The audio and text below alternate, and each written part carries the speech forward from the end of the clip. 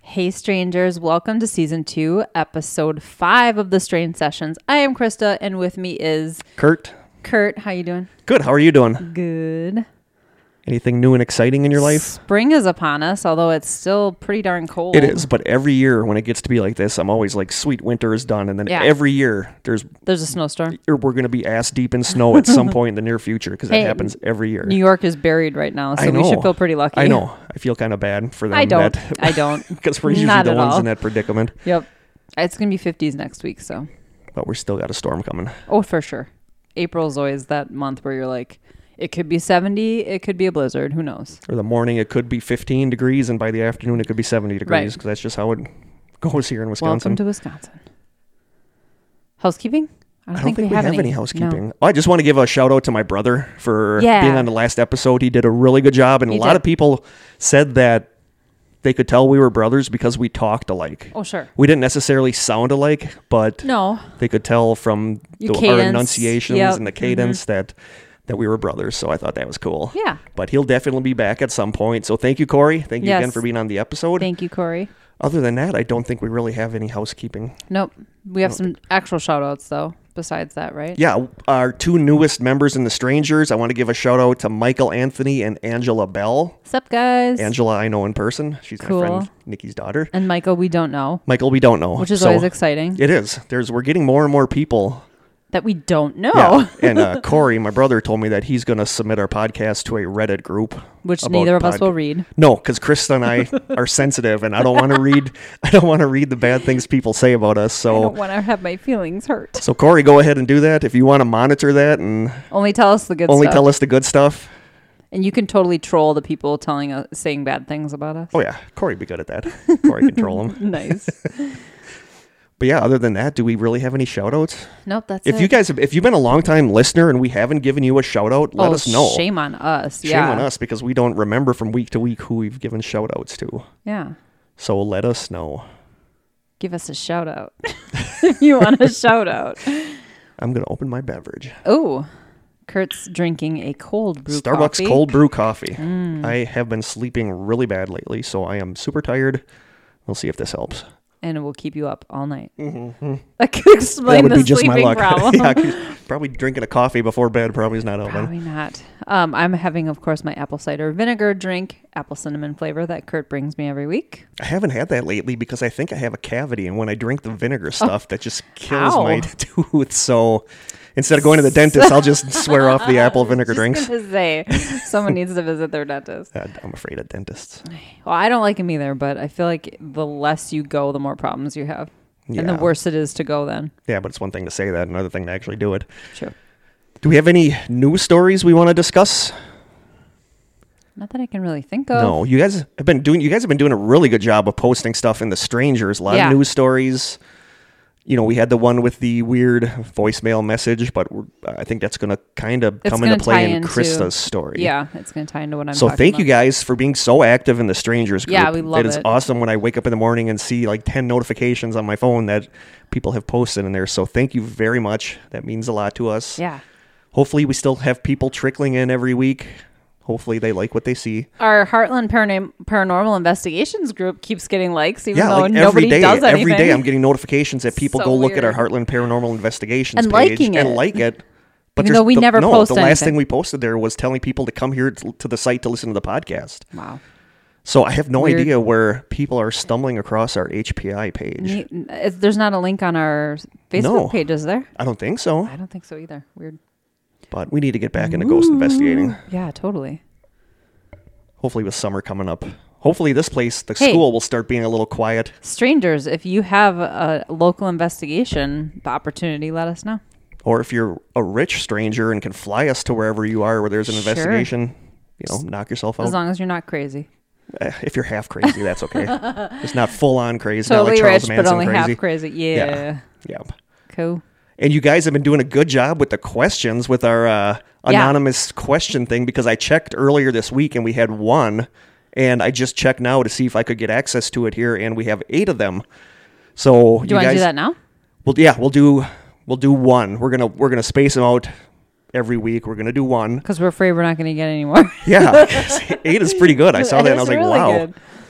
So I am going to look at the very first question in the line. So if you guys have asked a question, we will get to it. Yeah. So I'm trying to figure out how to do this where I can cover. I feel like it would take a whole episode to go through all those questions. Yeah. I'm trying to figure out how I can do it where I can cover them up so I don't see the rest of the questions. So here is today's question. And these are all anonymous, so we have no idea who asked it. The question is... the question is, have the two of you ever hooked up? And if you did, how was it? Hey, No. what happens in the old school media studio couch? Stays in the old school media couch. The answer to that is no. No. I'm sure we've discussed this. Krista is married. I've been with my husband for 21 years. And her husband is awesome. Yeah, he is pretty Other than his Kurt was at my wedding. Other than his skepticism. Oh, yeah, his skepticism for sure. But yeah, he's totally awesome. If you've listened to the empath episode, I get a lot of flack for people for being way too open and honest about stuff on the show, but sex kind of freaks me out, so I don't do it. So, no, we have never hooked up. No. I think we've hugged. Oh, yeah, lots We've of hugged, times. but that's about it. We're good friends, that's it. So, no, the answer This to that chemistry question, is all friendship, people. It is. It is, and it drives me nuts It's that so funny. It drives me nuts that so many people think that guys and girls can't be friends Yeah. without stuff getting. So many of my best friends in my life have been girls. Yeah. That's You know, interesting. and it's never been a issue. Yeah. So no, we did not hook up. Funny. Thank you for asking the question. Yeah, that was inevitable, I think. Sorry we didn't have any juicy stories to tell you. Wah, wah. Oh well. So That's a good thank you one. for the question. We will answer another one. Or do you want to do another one Let's do now? another one, because Okay. that was a quick one. That was a quick one. That didn't involve a whole It was lot a of quickie. explaining. It was a quickie. It was a quickie. Okay. Next question. If the Big Bang is real and created the universe, where did the elements come from that caused the Big Bang? Oh, man. Wow. I don't These are know. sciencey questions. I don't know. I like the first question better. I don't know. You know, we talked about this in our reality episode that this universe might have just been a parallel universe that, you know, like we talked about last week with John Teeter, where him going back in time created an alternate universe, like a different timeline. Mm-hmm. Some people think that that's what the Big Bang was this timeline starting somehow. Interesting. I don't know. I mean, But- this almost sounds like it could get into the whole, is there a God that Right, and who the created universe? God? That's the question. It reminds me of the question of if God created us, which I don't even know if I believe in. Who created God? And the answer is that he's always been there. Yeah. Which is really hard to wrap your head around. My answer to this is I don't know. Yeah, I don't know. I feel like I'm not smart enough. there's something. I don't want to sound cheesy, but I feel like there is something magical about the way we came into. Oh, absolutely. We came to exist.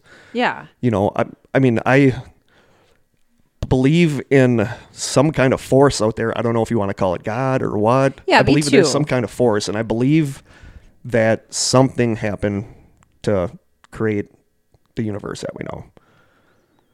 I don't have the answers. I think we No. need Neil deGrasse Tyson to step in. I would love for him to be on the show. and give his theory on that. You know, the people that think this is a computer simulation think that the Big Bang was basically when we got turned on and Booted. and We were booted when we up. got booted and turned on. Which I still think about from time to time if that's possible. I try not to. But I don't know where the elements would have came from that caused the Big Bang. I think some force, something not natural caused it. That's just my opinion. It's really strange to try to wrap your head around. It is. It's one of those things that when you start to think about it, you got to kind of stop because you get so freaked out because you feel so insignificant and you know, in the face of this huge thing. Yeah, either way, it's whether you're talking religious or science, what created the thing that created everything? I wish that there might even be a belief system that groups that like is a combination of science and religion. I like that idea. I think that's kind of cool. Not Scientology though. No, not.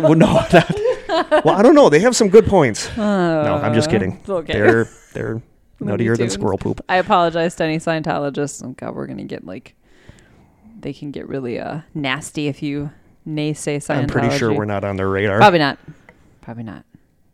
Tom Cruise isn't listening to this. No, he might sit in as a guest host one week, and I'm not a fan, to be honest with you. Scientology is just goofy. It is very goofy. But I am scared to do an episode on that because they will make your life hell. Call you a pedophile and like spread totally untrue rumors about you. I get people doing that to me in everyday life. I don't need Scientologists doing that. So he's kidding. I am kidding. So thank you for the questions. We have 6 more now. So if you guys want to ask any more. Those were good questions. Yeah. Fair. And, the 2 questions both involve banging, which is kind of cool. So we'll move on now to our taste test. Oh, I'm ready. And this one is going to be okay. Yeah, this Kurt is not going to be. It's a not gross This taste is a test. not gross one. At least I don't think it's before. gross. And I feel like you might have possibly tried it already. Okay, we'll see. So we're going to see. I was with Corey when I got this. Corey says it's good. Okay. He did say the pickle candy was good, and the pickle candy was good. For today, we have Jones Soda. I know you've had Jones Soda. Yeah.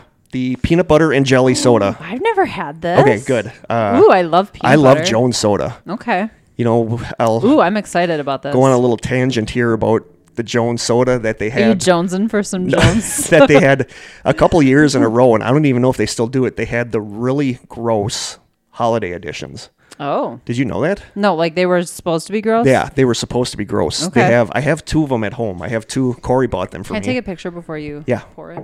Corey bought them for me. One night we went to our friend Gary's house. It was me, Corey, our friend Aaron, and a couple other people, and Gary and his wife. And we opened up their, I think it was like 1994, 1995. They had a Thanksgiving edition where turkey or something. The 5 sodas in it were turkey and gravy. Oh my God. Cranberry sauce. I would like that. Pumpkin pie. I could maybe handle that. Wild rice and herb stuffing. Oh, no. And Brussels sprout. No. And we did kind of like we do here on the podcast where we all poured a little in a cup and drank it. Okay. And I will, to this day, say that the Brussels sprout Jones Soda was the worst thing I have ever drank in my life. Really? It was just horrible. Everybody that's tried it. Interesting because Brussels sprouts are like mini cabbages, and cabbage is like the main thing in sauerkraut, and you love. It was Brussels sprout and prosciutto. Oh, which is like a ham. It's like ham. Yeah. So it was that, and it was just so. It made these nasty ass jelly beans taste like vanilla. I mean, it was that better bad. than a punch in the face with a dead fish. And the weird thing was that you would think the pumpkin pie or the cranberry sauce one would have been good, and they weren't. The best one out of the bunch was the turkey and gravy. Really? And it tasted like you were drinking cold carbonated gravy. Blech. But they were just horrible. Aaron, actually, when he left, he went out to the bar that night. Before he got to the bar, he threw up, and he said it was weird because it tasted just like a Thanksgiving meal coming up. Gross. But the Brussels sprout, that is the worst. The wild rice and herb stuffing was a close second. We were trying to describe what it tasted like, and then somebody in our little group finally said it tasted like Excedrin dissolved in dirty, soapy dishwater. And that is exactly what it tasted like. So gross. It was horrible. And then, the year after that, one of the ones they had was salmon pate. So I am glad we didn't try that one. Yeah, because I guess that one was just as bad as a Brussels sprout. I think they still do it. Or I think they still pressed salmon bar we had a few episodes ago. Well, that was horrible. So we are going to try the Jones cane sugar soda, peanut butter and jelly. I'm pumped about this. I am too. Like I wanted to give us a little treat from. Thank you. Nothing we've tried has really been horrible. Even even the fish that bar, was horrible.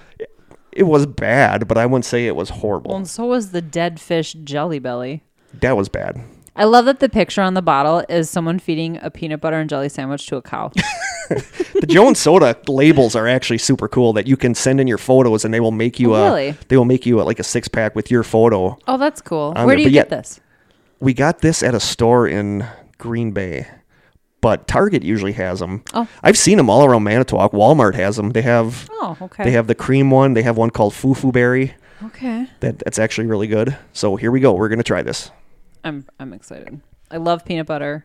I love peanut butter and jelly. It's weird because it looks like grape. Is it grape jelly? I'm assuming so. I could do the sniff test first. I'm not a big soda drinker. I don't like carbonation. Oh, it smells like peanut butter and jelly. It smells like a peanut butter and jelly sandwich. Oh, it does. It smells just like a peanut butter and jelly sandwich. So weird. Okay, you ready? You ready? Okay. Go.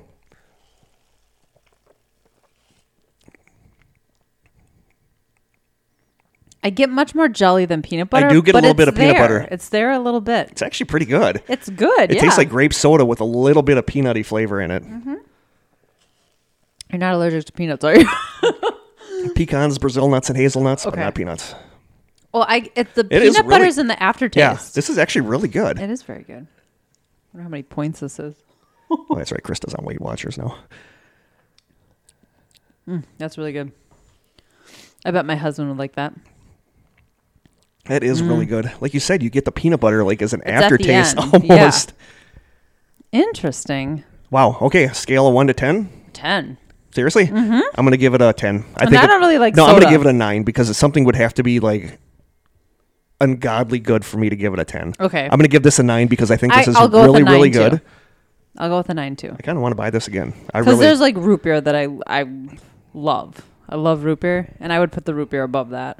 A&W root beer I think is still the best. I love A&W root beer.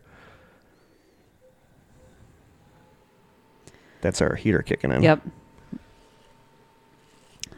Long, awkward pauses. That was really good. I'm going to be sipping mine through the show. I kind of wish I had more. I'm not sick. Do you want mine? You can finish it if you want. I won't. Okay. There, we just hooked up. We shared a soda. Krista and I are sharing soda, so that's a first step. Okay. Is it? Okay. I don't know. I don't remember. I really it's like been that a soda. long time. I don't remember what the first step is anymore. I might give that a 10. I really do like it. It's good. It I makes like- me I really like- want peanut butter. Yeah, I like that the peanut butter taste is like there at the end, and it's not like overwhelmingly peanutty. It'd be weird if it were, I think. I wonder if that's Jiffy peanut butter in there. I bet it is. I bet it is too. Mandela effect callback. Mm-hmm. You got an itchy nose there, buddy? Yeah, I think I got like carbonation bubbles on my nose. So the story for today's episode is that we were going to do an episode called My Favorite Murder, which was going to be a rip-off of the... I was going to say it was going to be an homage. It was not going to be a rip-off. Sure. It was going to be a rip-off of the podcast My Favorite Murder, which we both enjoy. Yeah. But then after we kind of yanked the paranormal stuff away from our sister podcast, Paranormal Palaver, they are going to start doing a true crime podcast. Called The True Crime Crew. Which I'm super excited about because... Yeah, we just need to get started. Yeah, get started because I want to listen to it. The only thing delaying us is we don't have music. So Joe and I, he's on Paranormal Palaver as well. We also host a podcast for work called Off the Clock. It's really good. It's available on all your podcasting apps. Check it out. But yeah, we need to compose some music. And once we have the music for the podcast, we will get going. Because it's like true crime. The topics never stop. It's not like we're going to run out of stuff to talk about. So we could start right away. And I have, a long list of topics I want to cover right away. Yeah, I want to listen to it because I'm fascinated by that stuff too. Yeah. So instead of doing a My Favorite Murder episode, Krista and I are doing a My Favorite Mini Mystery where we each pick a topic that we don't think you could really do a whole episode about, but that we're still fascinated with. Mine you probably could, but Mine you could drag it out, but... You could drag any topic out. Yeah. But should you? I don't know. So Krista and I are each going to do a story. I don't know what Krista's doing. Krista knows what I'm doing, but she knows nothing about the story that I'm doing. Kurt will recognize this and probably know a little bit about it. Hopefully. Oh, you will for sure. Okay. Everybody, I think everybody Krista's does. going to do her story first, Yeah. and then after hers, I will do my story. So should I get started? Is that my cue? That is your cue. So just so you know, I'm moving the soda up to a 10 because Are I you? really like this. You really like yes. it? It is I really good. like this, so I moved it up to a 10. I'm sticking with my 9. Wow. I gave it a 10 at first, but I talked you out of it, and now I talked myself into it. It's funny. We just can't decide. We did a flip-flop. Okay, are you ready? Ready. My topic for today is Malaysia Airlines Flight 370. Ooh. I have been fascinated by this topic because I realize, okay, if you don't know, this is an airline that was flying from Kuala Lumpur in Malaysia to Beijing, and it just disappeared with 239 people on board, and it's never been found. And I realize that in the grand scheme of things, planes crash, and there are other planes that have gone missing, but I just can't wrap my head around how a huge airliner carrying, close to 250 people just goes missing, never to be seen again. Didn't they find traces of it in the ocean or no? Some parts. But not the plane. The man. So I have a timeline of what happened. So this should go pretty quickly. It's like, minute by minute. Is this better than the Maura Murray timeline? I hope so. I got it from CNN. I feel like CNN's probably a reputable source for the timeline. And actually, I double-checked a few different websites, and they all had relatively the same timeline. So this happened on March 8th, 2014. At 12:41 a.m., the plane takes off from Kuala Lumpur, and everything's working. It's a Boeing 777-200ER, whatever that means. It's the Malaysian capital is where it's leaving, and it's headed for Beijing. The Aircraft Communications Addressing and Reporting System, also called ACARS, I think. ACARS. It's referenced several times. So if I say ACARS, that's what I'm talking about. One of the plane's communication systems sends what turns out to be its last transmission, according to Malaysia Airlines CEO Ahmad Johari Yahya. I'm doing my best here, people. Close enough. It showed nothing unusual. The 1:07 a.m. transmission showed a normal routing all the way to Beijing, according to a statement from Malaysia's Ministry of Transport. Kurt's loving that I really do like Chris just saw me having a soda-gasm over here. He was having a moment. So this aircraft communications addressing and reporting system, it's an onboard computer that collects information, and a lot of information about aircraft and pilot performance. It's akin to computers in automobiles that track oil levels and engine performance. It measures thousands of data points, blah, blah, blah. So this thing is really invaluable for figuring out what's happening at any given moment. So at 1:19 a.m., so they took off at 12:41. It sent out this communication at 1:07 a.m. 1:19, there's a voice check-in. Someone from the cockpit makes a voice check-in with air traffic controllers as the plane is leaving Malaysian airspace and entering Vietnamese airspace. Initial investigations indicate it was the co-pilot, Farik Abdul Hamid, according to Malaysia Airlines officials. What his final words were, "All right, good night." And apparently good night is a phrase that airline pilots use when they're handing over communication from one airspace to another. It's like a common phrase that they use. I didn't know that. He said this guy that they're talking to, Quest, his last name is Quest. Richard Quest. He's a CNN aviation and airline correspondent. It's normal. It happens a gazillion times. All right, good night is a pleasantry at the end of radio communication. So that happened at 1:19. At 1:21 a.m., the plane's transponder stops communicating. And this is something that sounds like a squawk to radar systems about the flight number, altitude, speed, and heading. So it's really useful to air traffic controllers. At 1:22 a.m., the plane disappears from Thai military radar. The military's radar is tracking the plane's signal, but it disappears at 1:22 a.m. And that at 1:28 a.m., the radar picks up an unknown aircraft, which is kind of strange. It's flying in a direction opposite to what Flight 370 had been traveling. And this could explain it. From 1:21 a.m. to 1:28 a.m., the plane appears to change course. So it's literally heading on one heading and then almost does like a hairpin turn and starts going in a completely different direction. The Malaysian government has not said when or if the plane was reprogrammed to fly off course or if it was done manually. Why wouldn't they say? They don't know. Oh. I don't think they're able to tell that. Oh. Because the ACARS at 1:07 a.m. had indicated that the routing was programmed all the way to Beijing. So it almost seems like it would have to have been like a manually turn intervention or something. Around 1:30 a.m., civilian radar loses contact with the plane. At this point, it's over the Gulf of Thailand between Malaysia and Vietnam. And it gives coordinates, but if you want them, I guess it's 06, 55, 15 north, and 103, 34, 43 east. We use it was in geocaching all the time. Yeah, coordinates. Yeah. So that was 1:30 a.m. At 1:37, they're expecting another ACARS transmission, but it doesn't happen.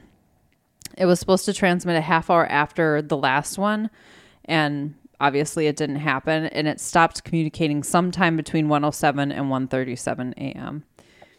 It's a significant event. Turning off this system takes know-how.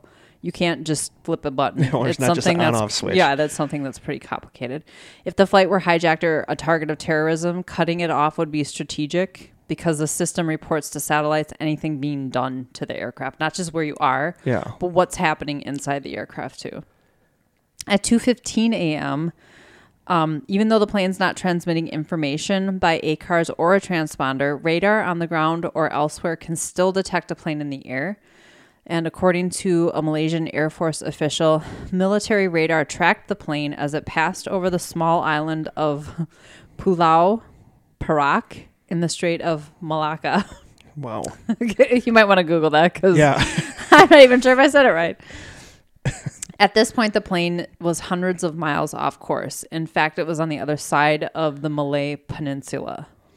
Military radar showed that it flew in a westerly direction back over the Malay Peninsula, and that was the last time any civilian or military radar is known to have tracked the aircraft. So at that point, the focus turned to searching for the flight in the southern Indian Ocean, because I guess that was more plausible, the direction it was heading.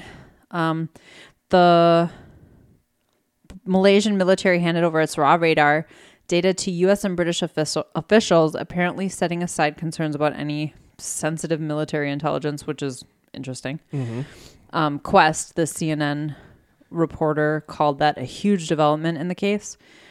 They don't want anyone to know how good their radar is, so the fact that they handed that over was kind of saying a lot. Yeah. At 2:40 a.m., Malaysian Airlines actually says it just learned the plane is missing from radar. Malaysian air traffic controllers told Malaysia Airlines that it was missing from radar. This is funny. It gives you like a headline and then it repeats it. I apologize. From 2:40 to 3:45 a.m., the airline sourced every communication that it possibly could to try to find the whereabouts of the plane before declaring that it had lost contact.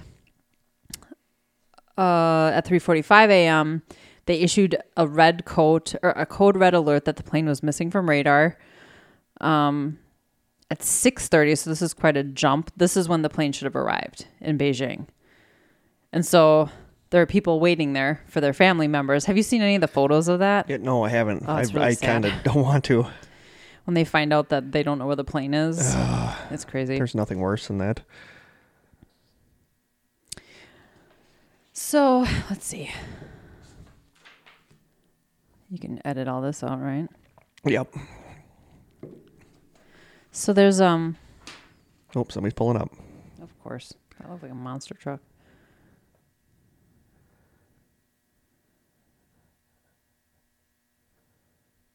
So it says that they tried to do what's called satellite handshakes, quote unquote handshakes, at 8:11 a.m. The satellite tracked a plane. It said tracked the plane at 8:11 a.m. more than 7 hours after takeoff.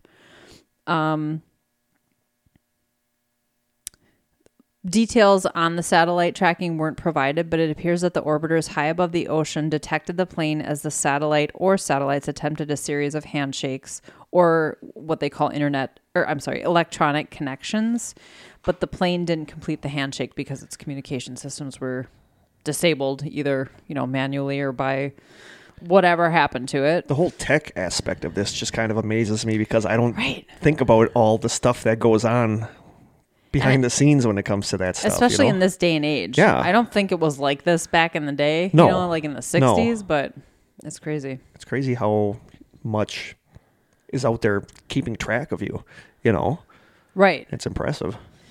So even though it didn't complete the handshake, the raw satellite data confirmed that it was MH370. But they were unable to confirm the precise location of the plane when it last made contact with the satellite, which kind of makes it a little bit useless, if you ask me. Yeah. Is it underwater at that point? Is it crashed somewhere? It doesn't mean it's in flight just because it. Yeah. Oh, that was loud. So this is so that's basically what happened. The gist of it is that it made an abrupt turn. It stopped making contact. It went off radar, and it seemed like they were able to pick it up occasionally on various radars and satellites, but it wasn't communicating anymore. So there have been some confirmed pieces found. A wing flap was found in Tanzania in June. So this happened in March. It's confirmed to have been part of the plane. A plane wing fragment found in Mauritius. These, of course, all have to be names I don't know how to pronounce. A flaperon found in Reunion Island in July. Australian officials have confirmed that it was part of the jetliner, and it's the first trace of the plane since it vanished. Numbers inside of it match. I think that's what they're doing. They find serial numbers or part numbers or whatever that match. Yeah. And then there's a list of highly likely parts that they haven't been able to confirm 100%. A cabin interior panel, an engine cowling, whatever that is, main cabin interior panel, horizontal stabilizer, blah, blah, blah. And then there's other pieces that are just sort of speculated to have been part of but nothing's been confirmed. So this is really it. I mean, the plane went missing. They found a few pieces of it, but not enough to even confirm what happened. I mean, I think you could assume that I remember crashed. Hearing so many weird. Yeah, I have a list of theories. Okay. my thing is that to me, it always seemed like after it made that sudden turn, it would have nosedived into the ocean. And it didn't. It continued to fly for several hours. Because the way the satellites were picking it up, it was several hours off course. Of course at that point. I might leave that in. Which is just so crazy, Like, what's going on? It makes you think, what were the passengers doing at that time? What were they thinking? Like, it's crazy. Yeah, I don't like to think about that stuff. I mean, planes crash. But this is a really weird situation, what happened here. So just a few days ago, this week, an Austrian mechanical engineer who claims to have worked in crash investigations for more than 25 years insists that he found images of the wreckage on Google Earth riddled with bullet holes. Wow. He had been poring through Google Earth images and images available through NASA. I guess they must have satellite images that you can look through. He believes the aircraft is located 10 miles south of Round Island, which is north of that Mauritius, which is one of the places that I think a confirmed piece of the plane was found. However, experts, as in official investigators, claim the photos that the guy provided were taken years before the flight actually went missing. Jeez. More specifically, one of the photos was from November 6th of 2009, which is 4 years before the plane ever went missing. I was going to say, do they think that the plane that showed up near it or something did something to it? I don't know if they think there was another craft or if they were just picking up the fact that the plane had completely changed course. Yeah, that's true. Because it was heading in the opposite direction. So, of course, here are the theories. And I've heard this first one, that one of the pilots decided to commit suicide. Yeah, with everybody else. Right. Murder-suicide is what you call it. That's not really suicide when you take how many people with you. Terrorism or hijacking, of course. Remote or cyber hijacking. I remember that was on the news quite a bit, that, we have planes that are basically run by computers. But if you hijack something, are you going to hijack it that far out over And what would be the point? Yeah. I don't know. Yeah, usually hijacking, the point of it is to cause some kind of mass casualty, like 9/11, hello. Yeah. Or for money, or you're going to land it somewhere. Yeah. And the weird thing is we don't know what happened to the plane. It never landed anywhere that we can think of. Although, or that we know of. I remember, it's not on my list, but I remember hearing that, was it Russia there was an island that belongs to Russia that satellite images showed that an airstrip had been constructed and then deconstructed right around that time. Really? Yeah. I think it was Russia. Why would Russia take the plane? I mean, that Well, it's funny because one of the things on here says that Vladimir Putin didn't do it, but he knows where it is. Oh, really? Due to secret spy satellites that he has. But he doesn't want to tell anybody that he knows, because then we know about his secret spy, satellites. Mm-hmm. Meteor took the plane out, which doesn't really explain why it would switch courses like that. Yeah. It's North Korea shot it down, of course. It's on the moon. That was one of the theories I saw. Really? Yep. Aliens. Of course, aliens. Ancient aliens. Ooh. Not just aliens. Ancient aliens. The U.S. military shot it down. And I have two slightly longer theories. So they had a lot of volunteer investigators who were working on this. And this one investigator, Andre Milne, said that the plane's official manifest says that 239 people went missing. There were officially 226 passengers on the flight. 4 of them failed to board, and another 12 crew, which makes a total of 238. So there's like a unaccounted person, they're saying, on the plane. But a spokesperson for the investigation team said, we're aware of this discrepancy. The actual number of passengers on board is 227. And last minute changes to flights can explain that. I mean, people cancel, they'll let, that's... seats open up, whatever. I don't see that as being really shocking. So this theory is the least mysterious, and probably it sounded really likely to me. And this person that I got the theory from, Chris Goodfellow, has 20 years experience as a Canadian Class 1 instrumented rated pilot for multi-engine planes. And he said a fire seems like the most logical explanation. He said, in the case of a fire, the first response is to pull the main buses and restore circuits one by one until you have isolated the bad one. If they pulled the buses, the plane would go silent. So there'd be no communication. It probably was a serious event, and the flight crew was occupied with controlling the plane and trying to fight the fire. Aviate, navigate, and lastly, communicate is the mantra in such situations. So what he thinks happened is that the flight crew was overcome by smoke, and the plane just continued on the heading after it switched. What about the passengers? Directions. Well, everybody probably would have been overcome by smoke. Yeah. If there was a fire. And it went on autopilot and ran until it ran out of fuel, or the fire destroyed it and it crashed. That is a pretty likely. I mean, it seems like the least, nefarious of all of the explanations. Yeah. To me, it almost seems like the most likely. If there was some kind of electrical problem or whatever, and everyone was overcome with smoke. But don't you think that they would have tried to... It could even explain why the flight changed courses. Yeah. Because it had just left Malaysia. It wasn't too far out. But I don't when it think that changed. the flight crew would have been knocked out so quick that they couldn't have made some kind of radio call, Mayday radio call. Well, unless the circuitry that True. he was talking about, they went silent. True. And he said that actually using oxygen masks in a fire is a bad idea. Yeah, it is. So how would you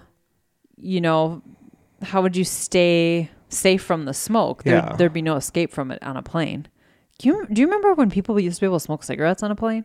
No. I mean, I obviously have never been. You could smoke cigarettes on an airplane. That's insane. In hospitals, you could smoke in hospitals. Okay, now we're getting off course here, but so those are just some of the kooky, explanations. Fire to be the least kooky of that.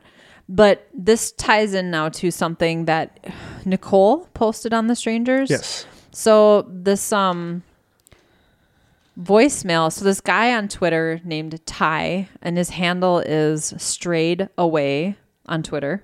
he was the first person. I guess more than one person has gotten these voicemails. But he received a weird, mysterious voicemail on his smartphone of what sounds like a robotic, well, sort of like an automated female voice. Yeah. Like, if you have an automated voicemail, it's that woman who says, so-and-so is not available. It's that voice. Yeah. But she's reading off some kind of like military code. It's like the phonetic alphabet where it's like alpha, beta, alpha. Which is what police Charlie officers Tango. do when they're reading license plates or whatever. So when you take this code and write it down, it actually spells a message. And the message is danger, SOS. It is dire for you to evacuate. Be cautious. They are not human. SOS, danger, SOS.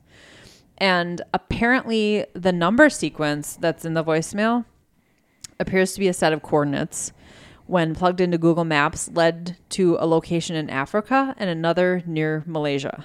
Wow. Yeah.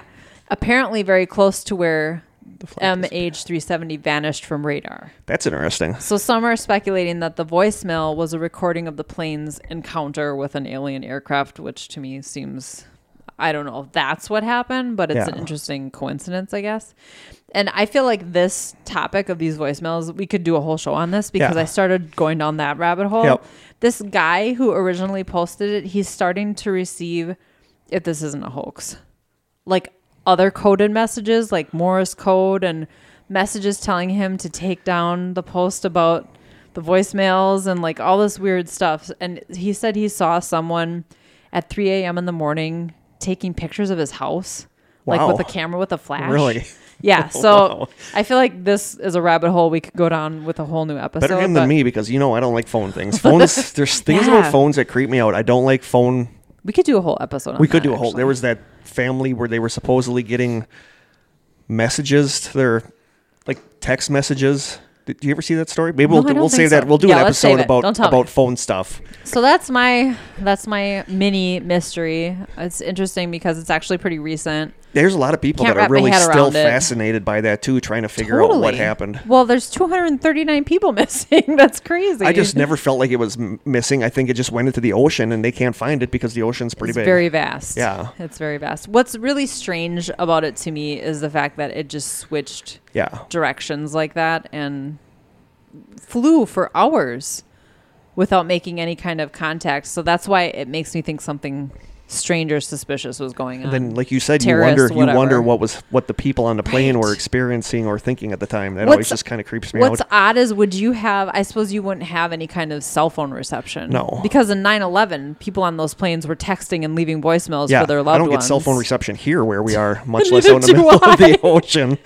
We have Wi-Fi, though. We do. So that's mine. Cool. Very good. I didn't know you were going to do that one. Yeah. That was not something I thought of. But yeah, it's fascinating. I mean, there's still stuff that pops up in the news all the time from that. Yeah. So I'm hoping that there's some closure for that they find out what too. happened. I'm assuming if they find... They're going to find it eventually. At this point, though, what's going to be left? It's been how long? Well, if it's underwater... If they find burned bodies... Bones. I think at this point they'd be bones. It's 4 years ago. So I don't know. Very cool. Maybe it's a lost situation. They're on an island kind of somewhere. What I was thinking of. Yeah. The phone message kind of reminds me of Lost, where they had the numbers, the lost numbers going. But then it reminds me of the number stations too. And if you don't know what number stations are, that's really cool. Yeah, look up number stations on YouTube, and you can hear recordings of actual number stations. Really creep me out. It had to do with spies and stuff, right? Yeah, it has to do with spies. I mean, it's spying. They do it on the show The Americans that I love. That's how they contact the Russian spies here is through the number stations. I watched a movie on that. I think it was called The Number Station. It was really good. But those have always really fascinated me. So, my story that I chose, some of you probably don't know about this, but I'm guessing some of you do. And I'm thinking the ones that do will probably realize in the first sentence where I am going with this. So here's my story. All right. On February 6th, 2000, a new entry appeared on the website coinop.org, which was an online database of arcade games. The new entry was for an arcade game called Polybius, named after the ancient Greek historian. And according to the entry, the game was created in 1981. Here's the original Polybius entry. So I'm going to obviously be doing the Legend of Polybius. All right. So this was the entry that appeared on the website, which was the database of arcade games. Polybius. This game had a very limited release, 1 or 2 backwater arcades in a suburb of Portland. The history of this game is cloudy. There were all kinds of strange stories about how kids who played it got amnesia afterwards, couldn't remember their names or where they lived, etc. The bizarre rumors about this game are that it was supposedly developed by some kind of weird military tech offshoot group, used some kind of proprietary behavior modification algorithms developed for the CIA, and kids who played it woke up at night screaming, having horrible nightmares. Okay, this reminds me right away of the experiments the military did on kids. Yeah. What was that called? Oh, what was that called? There's like a specific MK name. Ultra? Yes, MK Ultra. Thank you. We're going to have an episode on MK Okay, Ultra. we definitely have to. And this is still from the entry. According to an operator who ran an arcade with one of these games, guys in black coats would come to collect records from the machines. They weren't interested in quarters or anything. They just collected information about how the game was played. That's weird. The game was weird looking, kind of abstract, fast action with some puzzle elements. The kids who played it stopped playing games entirely, and one of them went on to become a big anti-video game crusader or something. Really? We've contacted one person who met him, and he claims the machines disappeared after a month or so, and no one ever heard about them again. Until the ROM showed up. And a ROM is like the computer code for a game. Like if you have an emulator... Oh, okay. You know, they're illegal, kind of. So I'm not saying that I have on my Strange Sessions computer a Super Nintendo or Nintendo emulator and ROMs, but I'm not saying I don't have it. So that's what ROMs are. It's basically the computer code of the game that if you have an emulator and you get the ROM, you can play the game, the original game on your computer. So that's what the ROM is. Okay. That's very techy. And then he said, until the ROM showed up. Here's what we found so far in the ROM.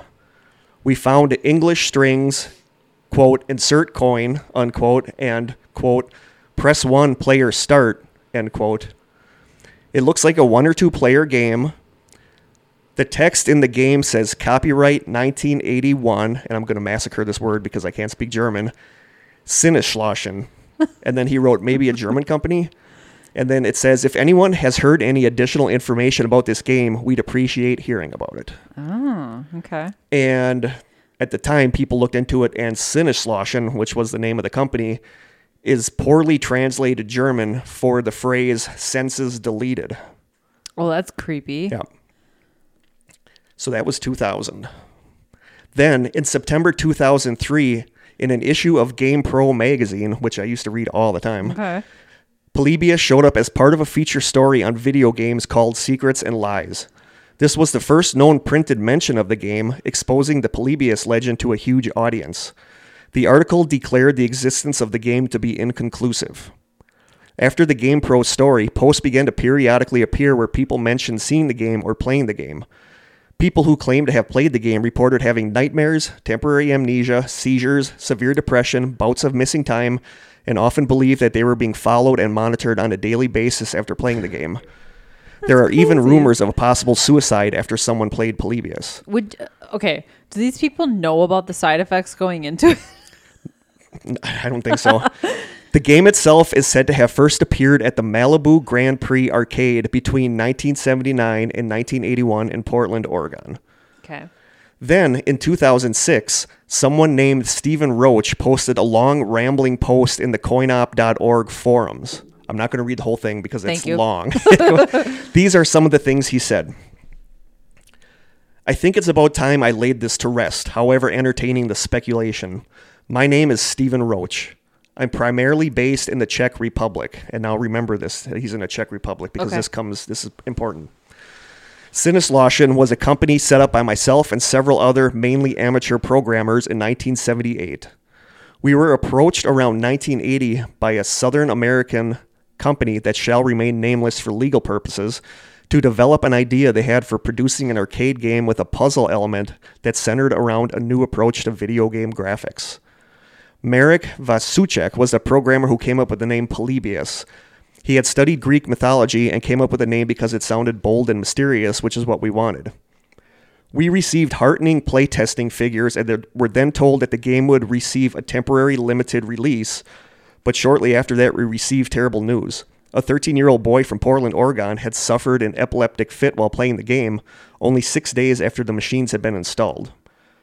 Every effort was made to withdraw the game from the arcades as quickly as possible, but the scaremongering was already out in force and a lot of the children were lining up or daring their friends to play this supposedly nightmarish game. So that doesn't surprise me, actually, seizures, because flashing lights can cause seizures. Company directors descended on the town to assess the situation, which may account for the reports of strange men in black suits hanging around. We disbanded Sinneschlossen shortly afterwards.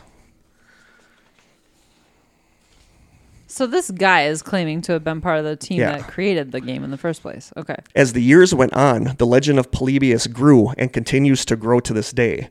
There is a new podcast that just came out recently that weaves the Polybius legend into a fictional story. That's cool. And the game has become sort of an in-joke, appearing in the background of arcade scenes in several movies and shows, including The Simpsons, Wreck-It Ralph, the sitcom The Goldbergs, and several other sitcoms and movies. Really? Yeah, there's a picture online where you can see Bart Simpson's in an arcade and he's playing a game, and right next to it is Polybius. That's strange. And then it says like property of the U.S. government or something on it. Huh.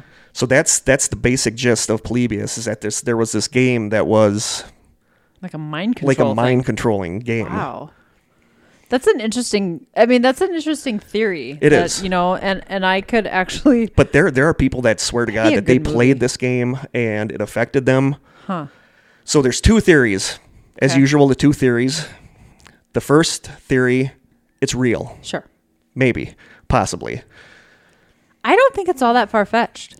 I don't either. There was that thing with the Pokemon cartoon where kids in Japan had epileptic seizures because Pikachu was flashing. Yeah.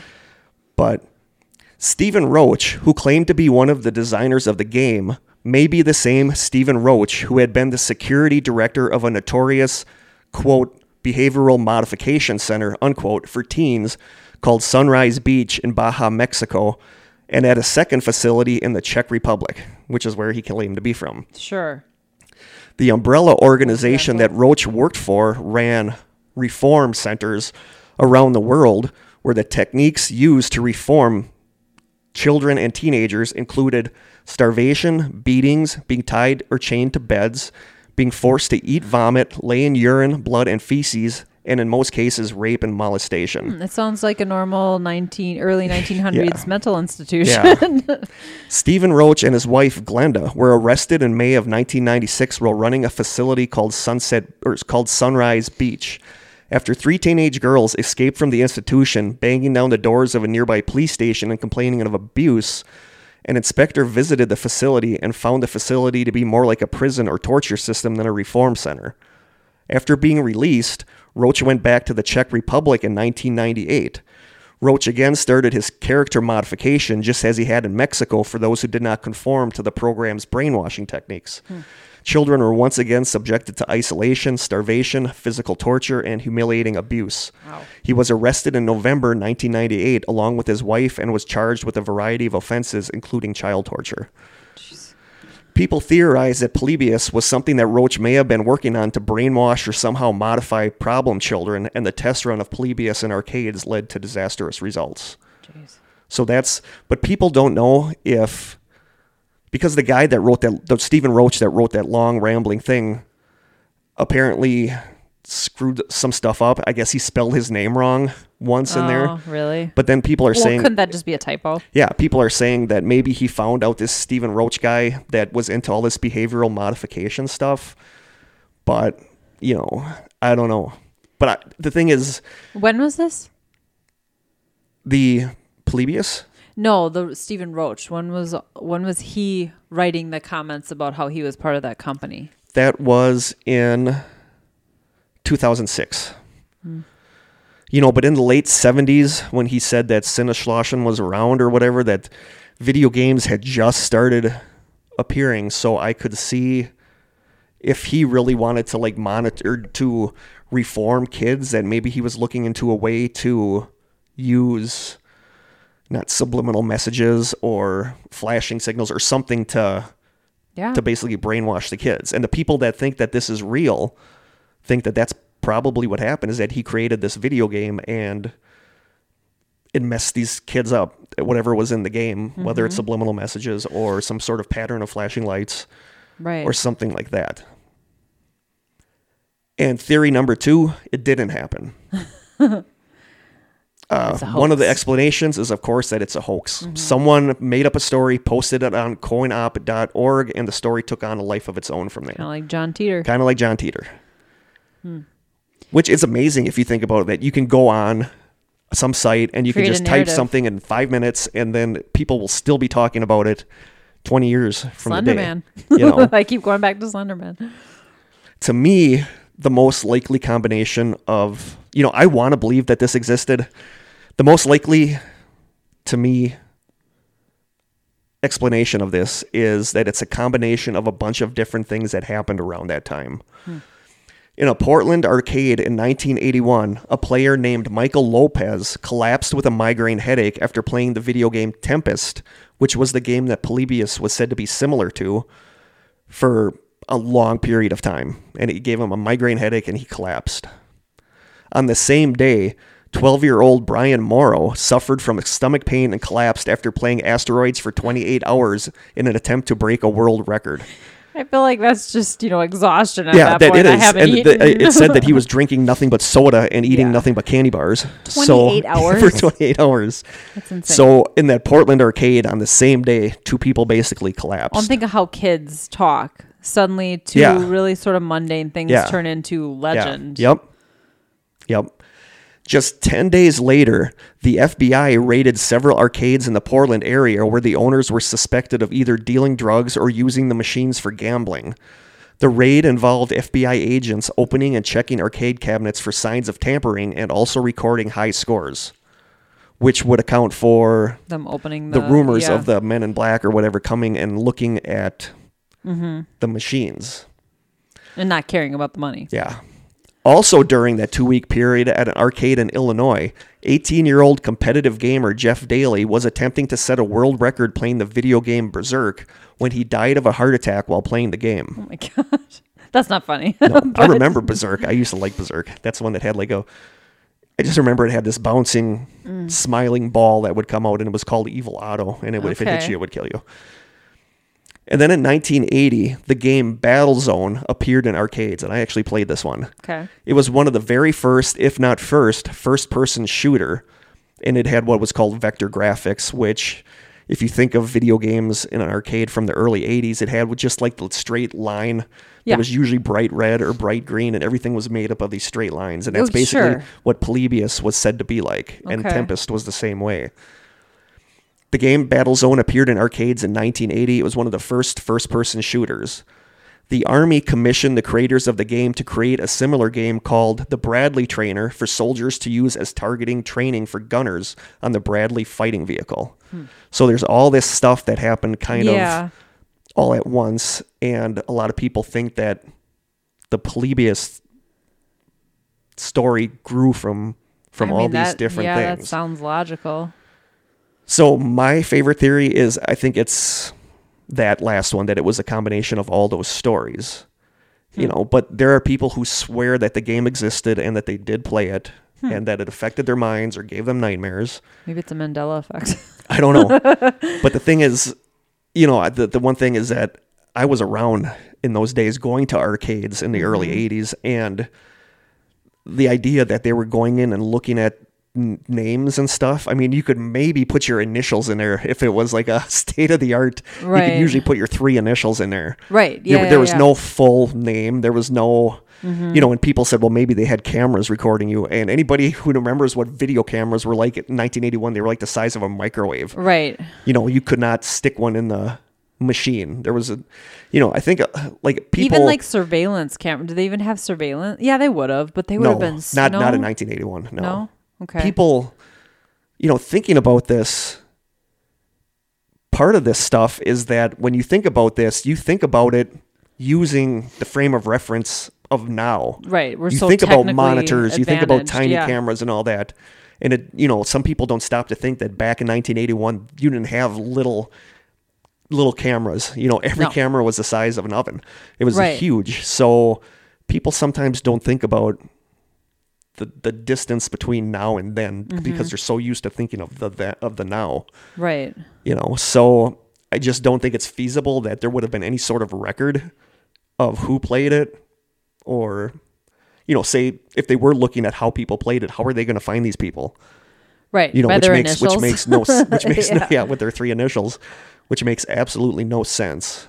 But that being said, there are people that swear this happened, that this was a real thing, that there was this video game that was manipulating people's minds, causing them to forget who they were, causing them to wake up screaming. Say that? Are there people posting about it now who claim? Yeah, but now, like I said, there's this podcast that somebody started where... But it's fictionalized, isn't it? It's fictionalized, but people are going to hear that and not realize it's fictionalized. So now the thing's kind of taken a life on its own, where people are actually building arcade cabinets, the Polybius arcade cabinets. If you look online, there's like a ton of different ROMs you can download that are supposedly the Polybius game. So people have, kind of embraced this. And at this point, there's so much out there that people are creating about it, that if this was a real thing, there's no 0 point where you can get whatever it originally was. Sure. It's become very fuzzy and... Yeah, but people, this is one that you guys, if this interests you, type in Polybius into Google and you will go down a rabbit hole, because there's a lot about this stuff. There's a lot about Stephen Roach. There's a lot of accounts of people playing the game and supposedly remembering seeing the game in arcades. So yeah, that is my story, the story of Polybius. I have always loved this story. I like any weird urban legends about video games. Huh. But I'd never heard of so many of them are creepypastas, like the Ben Drowned. I don't know if you ever heard of that one, where somebody got, I think it was Legend of Zelda. What was the mask one? Majora's Mask? Or it might have been that, or the Ocarina of Time, whatever that's called, where somebody bought a used copy of the game, and the person who when they started it up, the person that had played it was named Ben. Okay. And then they started playing it, and stuff started getting really weird in the game. Like, it would play the music backwards, and things were happening in the game that weren't supposed to happen. And it turned out that the kid Ben that had played it drowned, and he was kind of taking over the game. So there's a lot of creepypastas about video games. Have you ever, this reminds me, I saw this on Facebook, I think. Maybe it might be on the Paranormal Palaver page, where this guy is playing a video game. And it's when you can play co-op, and he has a headset on, and you can talk to other people, obviously. And this little kid keeps showing up on the game saying, "I can't find my mommy." And there's I did see that. Weird. Yeah. The guy gets really freaked out. Yeah. Because there's somebody in the room with the kid or whatever, and it just reminds me of that. Yeah, there's a lot of scary video game creepypastas. But this was one of the first ones. And I remember when this one actually kind of came out, I remember hearing about this and being fascinated by this, because I love... Yeah, it's pretty cool. I love like the mind control stuff. I'm like super fascinated by MK Ultra and all that. Right. So I feel like it's plausible. That's the thing. It's totally... the government did stuff. They did MK Ultra experiments. So we're going to have a whole episode on that. But I could see this being a thing where they wanted to create something like this to see how it would affect people's minds, and then it worked way too well, so they destroyed whatever they had. Right. But I still think it's just a story.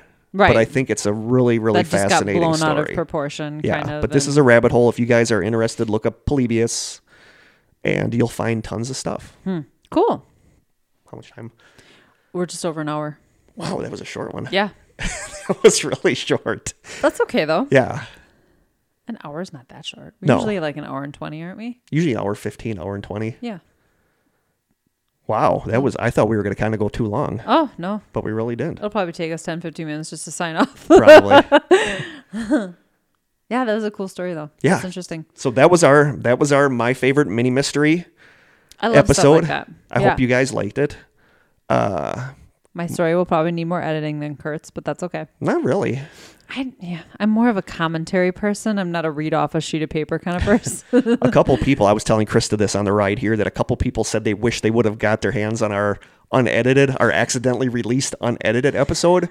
So Krista and I said, like, in one of the upcoming episodes, we're just going to not edit it. And then you guys can hear It's not really that exciting. Us You're just trying going to to work out where hear we're me going stumble next. over words and Yeah. then get mad because I can't pronounce them. Long pauses. Long pauses. Probably Krista getting up to see who the hell's out in the hallway of the school making all Yeah. that racket. Yell So at them kids. we'll release a unedited episode so you guys can see what Yeah. it's like.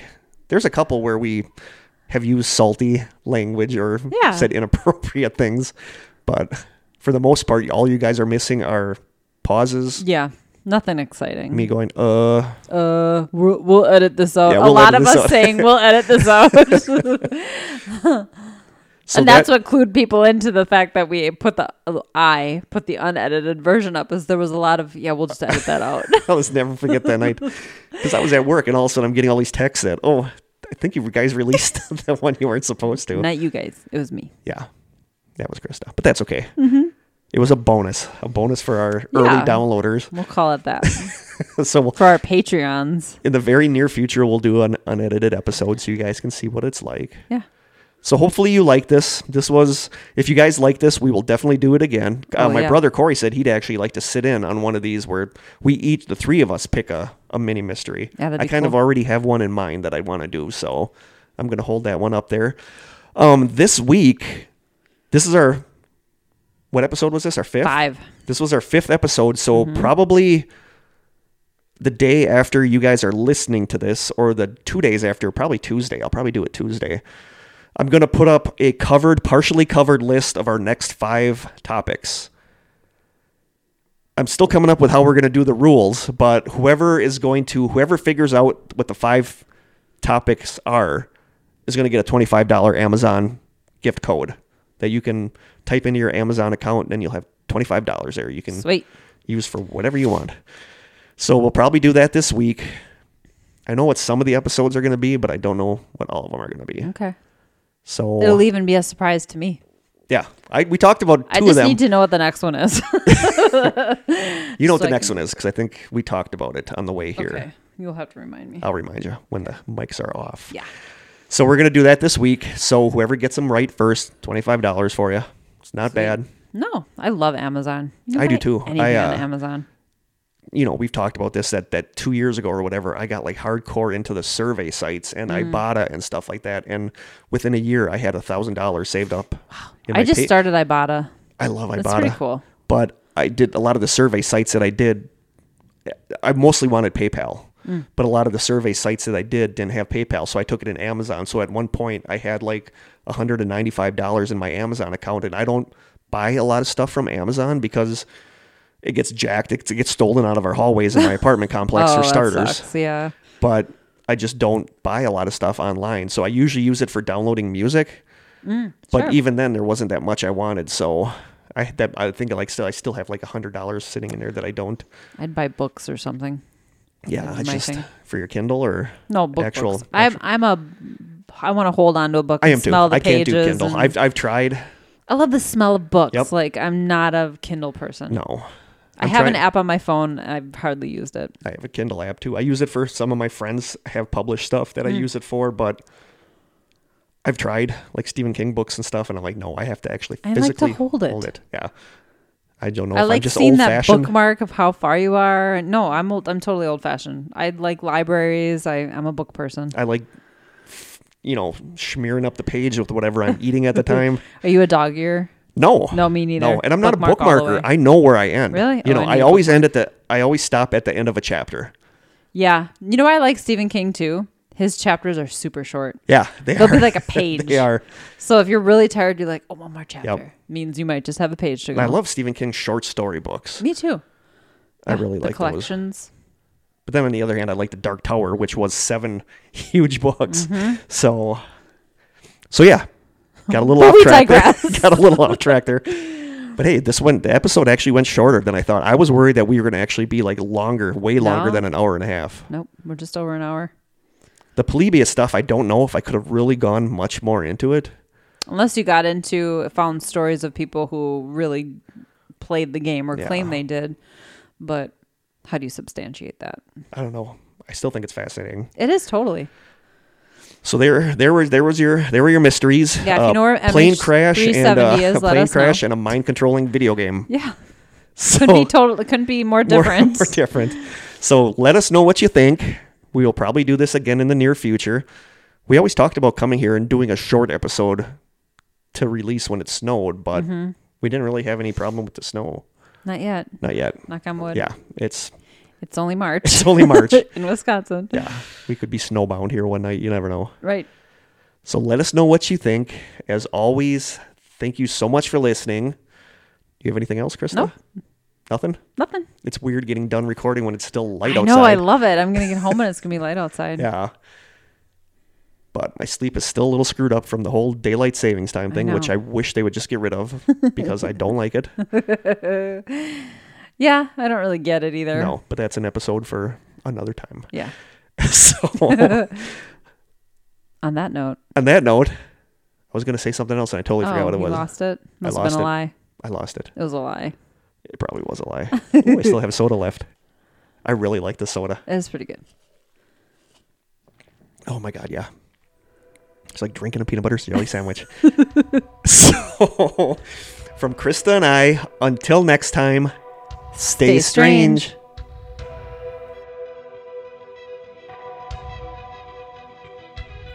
This has been an Old School Media production, executive produced by Kirk Konechny. For more information and content, please visit strangesessions.com.